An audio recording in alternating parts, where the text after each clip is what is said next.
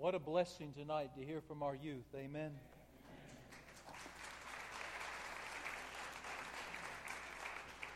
If you have your Bibles tonight, would you open them, please, to the book of Deuteronomy? Deuteronomy chapter 31. And tonight we're going to be looking at verses 6 and 7. Many months ago, we began a sermon series entitled Circle of Influence. We were looking at the life of Moses. We were looking at all the different people that God allowed to come into his life, people that would influence him, people that would impact him, some positively, others negatively, but all of them would have a hand in shaping who Moses would be, what Moses would do, what Moses would become. And we all know what he became. He became a Hall of Famer for God. Tonight we're looking at the last person in our series that influenced and impacted Moses' life. A man by the name of Joshua. Deuteronomy chapter 31, verse 6 and 7 is the picture of something that's about to take place. Be strong and of good courage. Fear not, nor be afraid of them. For the Lord thy God, He it is that goeth with thee. He will not fail you, nor forsake you. And Moses called unto Joshua, and said to him in sight of all the people, Joshua, you be strong and of good courage. For you must now go with this people into the land which the Lord has sworn unto their fathers to give them, and thou shalt cause them to inherit it. Deuteronomy chapter 31, the verses that we just read, and those before and those following, is a picture of Moses passing the baton of leadership to Joshua. Have you ever seen a relay race? And after the runner has run his required distance, he passes his baton to the next runner who will run the required distance, and so on and so forth. Moses is coming to the end of his leadership. His days are numbered, not only for leadership, but for life. Soon God will take him to the mountain, and Moses will die on that mountain and be buried there, and his body will never be found. And Joshua will become the supreme commander of the people and nation of Israel. Now, I want you to understand something. For 40 years, Joshua has served under Moses. He has served under Moses. He has served the people of Israel under the leadership of Moses. Joshua is now about to serve God and to serve the nation and serve the people in the over position. No longer under, no longer low. He's now going to serve God and the nation and the people from the over position, from the high position. I want you to understand the principle of leadership if you ever desire to be a leader for the Lord. If you want the Lord to put you on the top, you must first go to the bottom. You must be willing to go under before God will put you over. We don't like to hear those words. We like to start out on the top, but that's not the way God works. He starts everybody who He's ever used at the bottom. And as God learns that He can trust you at the bottom, God will give you responsibility at the top one day. Now, I want you to think with me tonight. Why did Moses choose Joshua? Why did God choose Joshua to be the next leader of the nation and of the people? Because remember, there was many leaders. There was many. Some we know of, some we don't know of. I would imagine there were multiple thousands that Moses could have chosen, that God could have chosen. Why Joshua? Well, let's talk about it a little bit. I believe Moses chose Joshua. And understand that when Moses made the choice, it was really God's choice. They chose Joshua because he was a man of conviction and he was a man of courage. When the 12 scouts were sent to examine the land of promise that God said He was going to give to the Israelites, 10 of them came back with this scouting report. We can't take the land. It's filled with mighty giants and warrior tribes.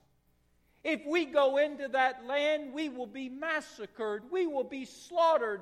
And not only us, but our wives and our children and our grandchildren. It will be a holocaust. We can't go into the land. We must go back to Egypt. That was the report of 10 of the leaders that Moses sent into the land of promise. That was their report. And you know what Joshua said to that report?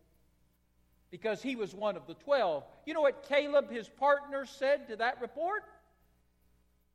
Baloney, nuts, poppycock, hogwash. Well, not exactly that. Let me read you the exact words. That was just my translation. In Numbers chapter 14, verse 6 through 9, this is what Joshua said. Exactly. The land which we passed through to search it, it's an exceedingly good land. And if the Lord delight in us, then He will bring us into this land. And He will give it to us, a land which flows with milk and honey. Let's not rebel against God. Let's not fear the people of the land, for they are nothing but bread for us, and their defense is departed from them. The Lord is with us. Let's not fear them. That was Joshua's report. We can take them. That's not my opinion. That's what God said. Moses, let's go. Let's go claim the land of promise. We can defeat the giants. We can beat the warrior tribes. It won't be a holocaust against us. It'll be against them. Wow. What a man of conviction. What a man of courage in the face of a majority report against him. You see, Joshua understood something. If God be for you, who can be against you? The majority report said surrender, retreat, defeat. But Joshua was not a compromiser and he wasn't a chicken. He was a conqueror. No, he was more than a conqueror. You know how cowards talk? Find out where the crowd is going. Then rush to the front of the line and take credit for leading them. That's how cowards talk. That's how cowards think. Find out where the majority's going. Find out where the crowd's going. And jump in with them and rush to the front and then take credit for leading them. That's not how courageous men talk, courageous women talk. You know what they say? Find out where God is and follow Him and give Him the glory. And Joshua was a man of God. He wasn't a politician. He certainly wasn't a compromiser or a chicken. He was a man of conviction. He knew what he believed. He was a man of courage who would speak out what he believed. And he said, God said we can take it. Let's do it. And that's one of the reasons why God wanted him to be a leader. And Moses, he was unafraid to speak God's truth, even when the majority disagreed with him. But secondly, he was a good follower. He was a good follower. For 40 years, Joshua followed Moses. He followed the leadership of Moses. He supported the agenda of Moses. He followed the orders of Moses. He defended Moses against all the naysayers and the opposition that constantly was rising up against him. Joshua, he followed Moses, patiently waiting on God for his promotion. He didn't try to rush it. He didn't try to force it. He simply followed God's man until God would move that man out of leadership and put him in leadership. Now that's a remarkable thing, isn't it? Leonard Bernstein was asked, what's the most difficult position or an instrument to play in the orchestra or the band? And he said, second fiddle. Nobody likes to be number two. The Robins want to be the Batman. The Tontos want to be the Lone Ranger. Joshua said, my turn will come. Until that time comes, I will be loyal and faithful to God's man. And I want you to know that was probably a challenge at times, because as Moses was growing older, his mind was not as sharp as it used to be. Can I get an amen? As Moses grew older, he wasn't as strong as he used to be. As Moses grew older, he wasn't as skillful as he used to be. As Moses grew older, he wasn't perhaps as strategically minded as he used to be. Age has a way of diminishing you. Amen?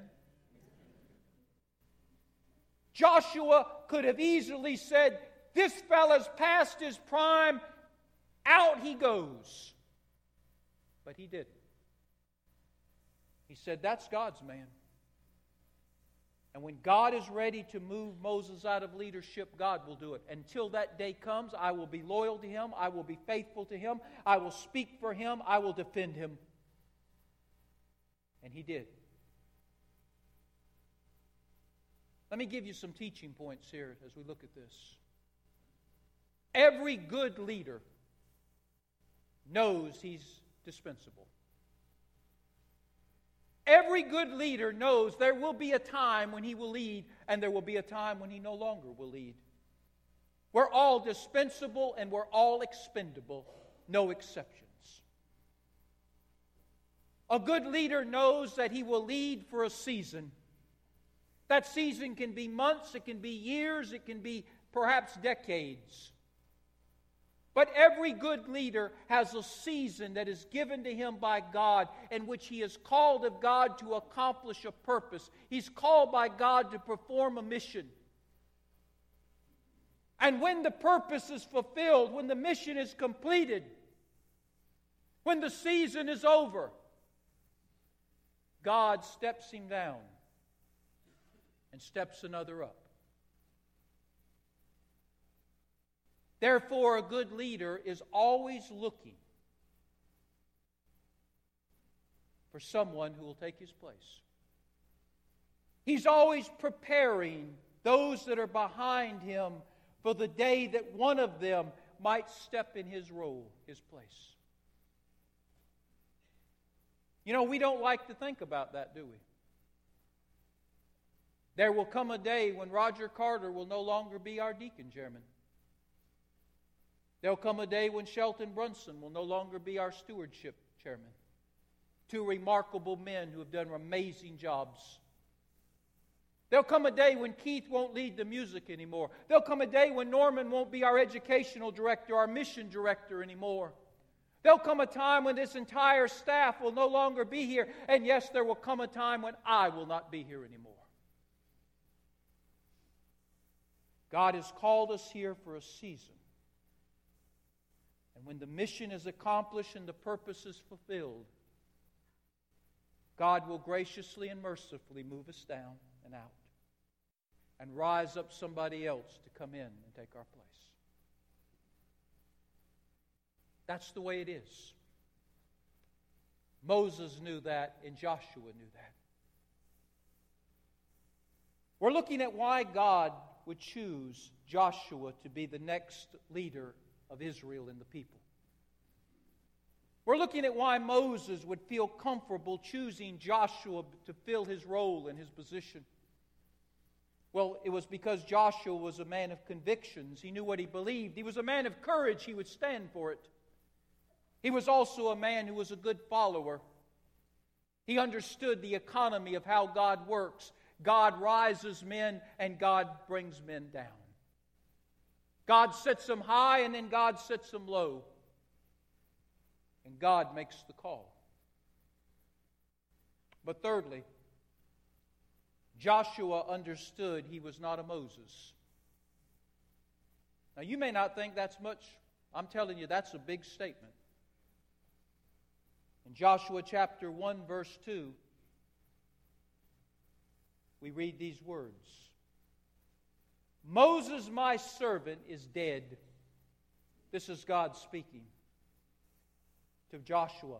Therefore, arise and go over this Jordan, you and all the people, unto the land which I give to them, even to the children of Israel. With the change of leadership came a change of purpose and a change of mission. Moses was like a snowflake. He was one of a kind. Joshua was like a snowflake. He was one of a kind. You and I are like, help me, snowflakes. We are one of a kind. God does not make clones. God does not make replicas. God does not make duplications. The Creator God, when He made you and I, only made one of us. And then He broke the cast. There's only one of you. There's only one of me. I'm better at being me than I am at being you. You're better at being you than you are being me. We need to understand that. Joshua was not Moses. And he knew that. God had called Moses and equipped Moses to be a peacetime leader to the people that he led. Let me say that again. God had called Moses, equipped Moses, energized Moses, empowered Moses to be a peacetime leader. But now the time for peace was over. God said it's time to cross the Jordan River. You wouldn't do it 40 years ago, but now is time. And the man that must lead you across the Jordan River must be another man. He must be a man for wartime. He must be a new leader. Now, I realize that Moses had some conflicts that he had to work through in his leadership. But by and large, Moses' position, his purpose, his mission for God in those years, 40 years that he led the nation of Israel, the people of Israel, was basically to make a ragtag bunch of people into a nation. He established the laws by which they would live. The civil laws, the criminal laws, the moral laws, the spiritual laws. He gave the people law so there wouldn't be anarchy. He gave them a leadership model to follow. With the help of Jethro, his father-in-law, he established a pyramid of leadership. He also established unity and harmony among the people. Those Israelites were a difficult people. They loved to argue all the time and fuss and fight and criticize and gripe and complain. Got some of their cousins still alive today. And Moses, he worked hard at bringing unity and harmony to this massive group of people. He established a police force to keep security inside. He established a military presence to protect the people from an external force.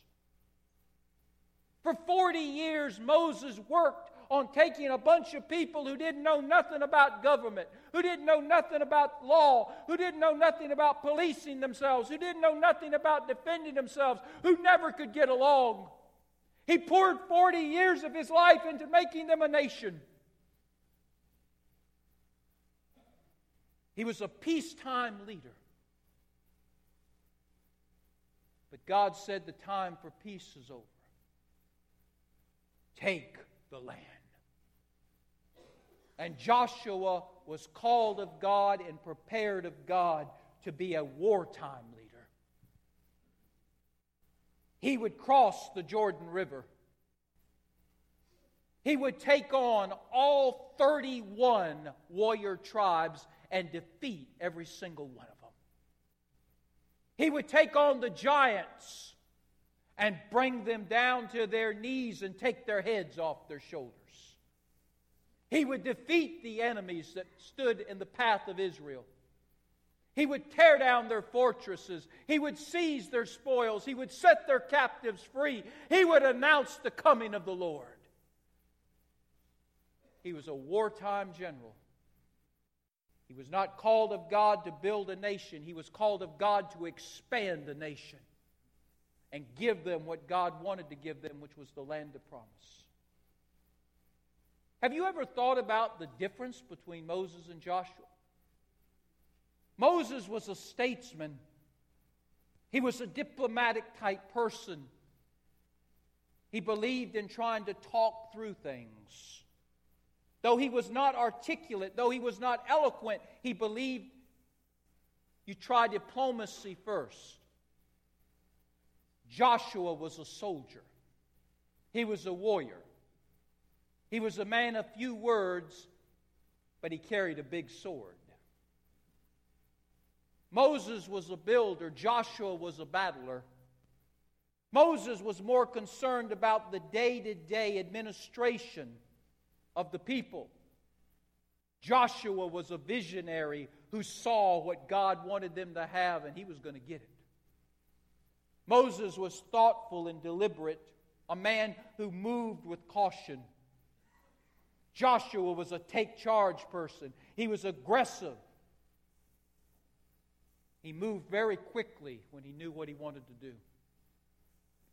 Moses was a man who believed in waiting on God. He was a man of prayer. Joshua was a man who believed when you get the green light from God, you go for it. You don't fool around. You get God's blessings on the run, on the march, you might say. Now, I want to go back to what I originally said as we looked at this point.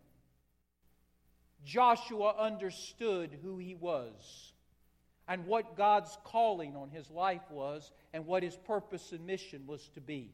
He was not called to be Moses. He was not called for peacetime. He was not called to fulfill the purposes and mission of Moses. He was called to a whole different season of work.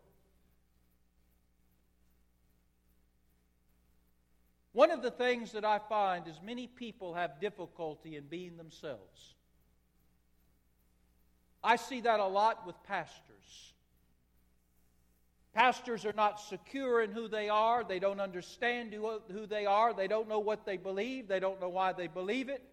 And so I see pastors all over our country who are constantly changing leadership models, who are constantly changing how they do things, that are constantly changing their plans, their programs. They're trying to catch the latest whim that comes by. God didn't make you or I to be anybody but us. Do you understand that? Understand who you are. Understand what God has called you to be, what God has called you to do, and do it to the best of your ability. You're not Jim Palmer, and I'm not you. And you're not them, and they're not you. Be who you are. Nobody is better at being you than you.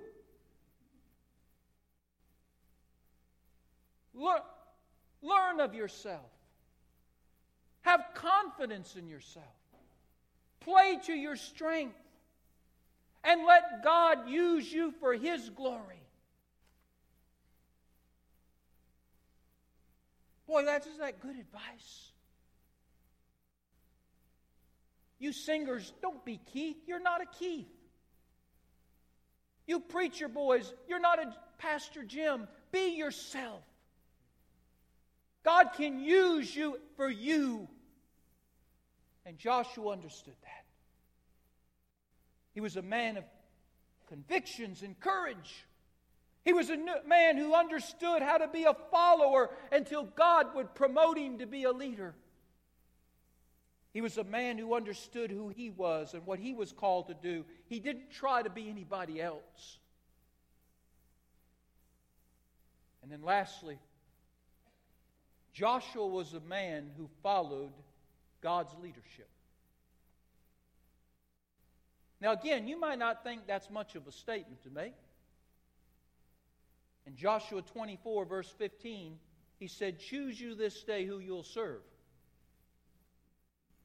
But as for me and my house, we will serve the Lord." Now I want you to listen to me very carefully. Joshua was a military genius. He was smart, he was skillful, he was excellent with strategy. He would be like General Douglas MacArthur or General George Patton. He would be like Napoleon or Alexander the Great. He would be like Hannibal or Caesar. He would be like Robert E. Lee or Ulysses S. Grant. I want you to understand, look at me. Joshua was a supreme commander of one of the finest militaries of his day. He was a man who understood military strategy and understood how to use his men and his resources and his weaponry to full advantage. But he never let that go to his head. He never allowed his ego, his talents, or his skills go ahead of what God told him to do. Let me say that again. He never let his ego. He never let his smarts. He never let his skills. He never let his strategic understanding of the battlefield go ahead of what God said. He always followed God's leadership. Let me give you some examples. Remember the Battle of Jericho? We've got some military men here. If you were the general leading the army of Israel against the fortress city of Jericho, would you lead with the marching band? Israel had a marching band. Maybe it was a color guard of some type. And God said to Joshua, I don't want you to lead with the special forces. I don't want you to attack the city with your artillery, catapults. I don't want you to bring your armor in of chariots. I don't want you to send your spy. I don't want you to do any of that. Get the marching band. Tell them to play Amazing Grace. And march them around the city. And do it for 7 days. This is one of those things I'd like to see when we get to heaven. I'd like to get a picture of Joshua's eyes. I can almost hear him pulling his ear. What? Say that again, Lord? You want the marching band, the military marching band, to lead the assault on this city. You got it. And he did it. Even though it went against everything he believed in as a military general, he said, God, you know what you're doing. I always don't. And of course, we know what happened. God used the military marching band to be his instrument to bring down the walls of Jericho and give the army of Israel a great victory. And then God said something else to Joshua. He said, when you attack these tribes, these vicious, violent tribes that are in the land, I want you to kill them all. Not just the leadership, not just the military. I want you to wipe them all out. Now, many people who don't know the Bible and many people who want to criticize God, they bring that up. How could God order that? And maybe Joshua didn't understand that. Lord, you want me to kill these women and these children? Along with these leaders and these soldiers, you want me to kill the civilian population? And God said, that's what I want you to do. And Joshua did it. Now, your question might be, why would God order that? It's because those people were infested with demons. Those people were infected with disease. They were mentally deranged. They were emotionally dysfunctional. They were spiritually dark. And God looked at them and said, they will not change. And if I allow my people to capture them and integrate them into our society, they will destroy us.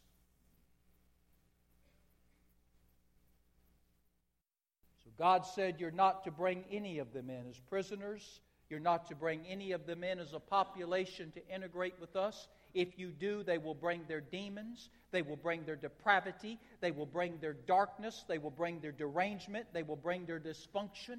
And they will destroy you. And Joshua did what he was told. Joshua was told, when you attack the 5 kings, when you attack the 5 kings at Gibeon, 5 tribes that decided they would come together and oppose Joshua and the children of Israel, God said to him, before you march, before I hold the sun in place, you allow me to pound them with heavenly artillery. Joshua said, I didn't know you had any, God. God said, I do. And God unleashed the hailstones from heaven on those 5 kings and their armies and totally decimated them. And then he sent in the children and the army of Israel to do the mop-up. Now, you may not think, again, this is a big deal, but I'm telling you, Joshua was a military man. And none of this really he understood from just a military perspective.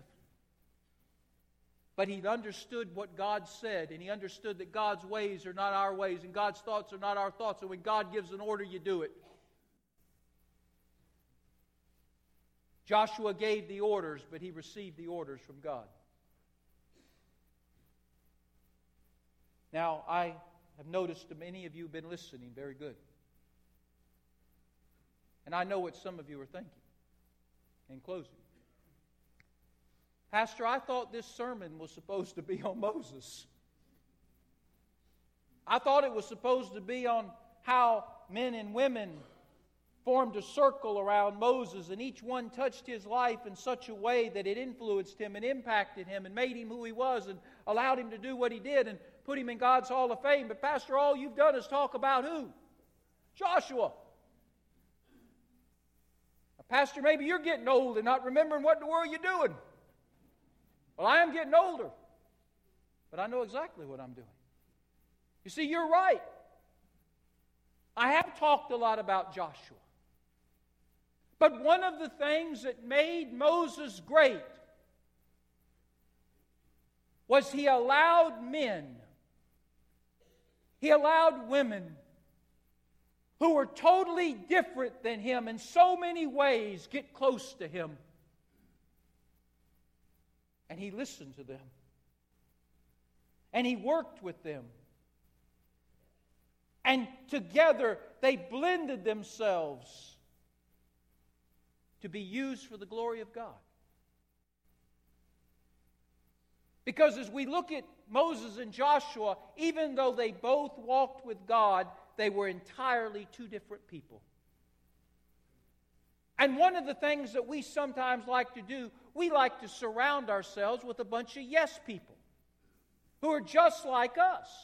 Now, there's nothing wrong with that if that's what you want, but you're missing so much when you don't have diversity.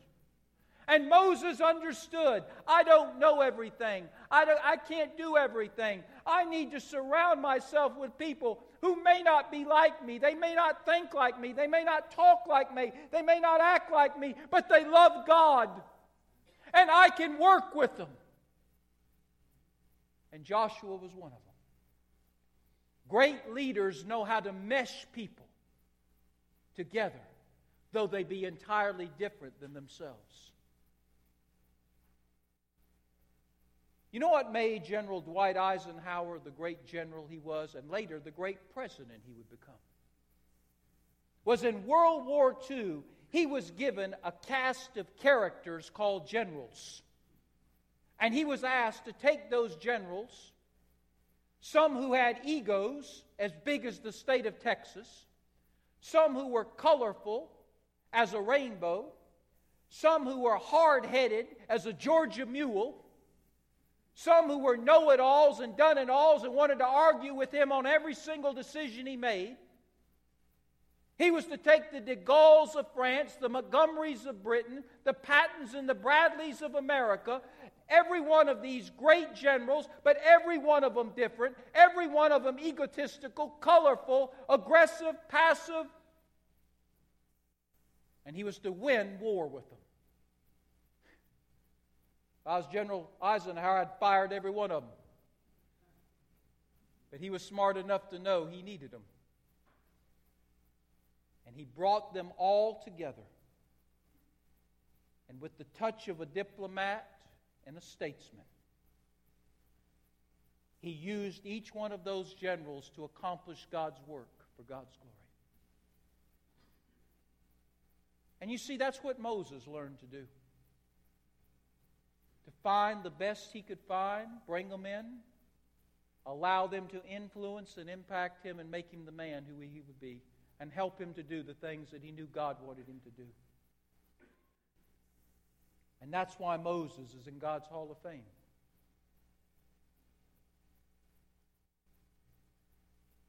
May we pray. Heads are bowed and eyes are closed.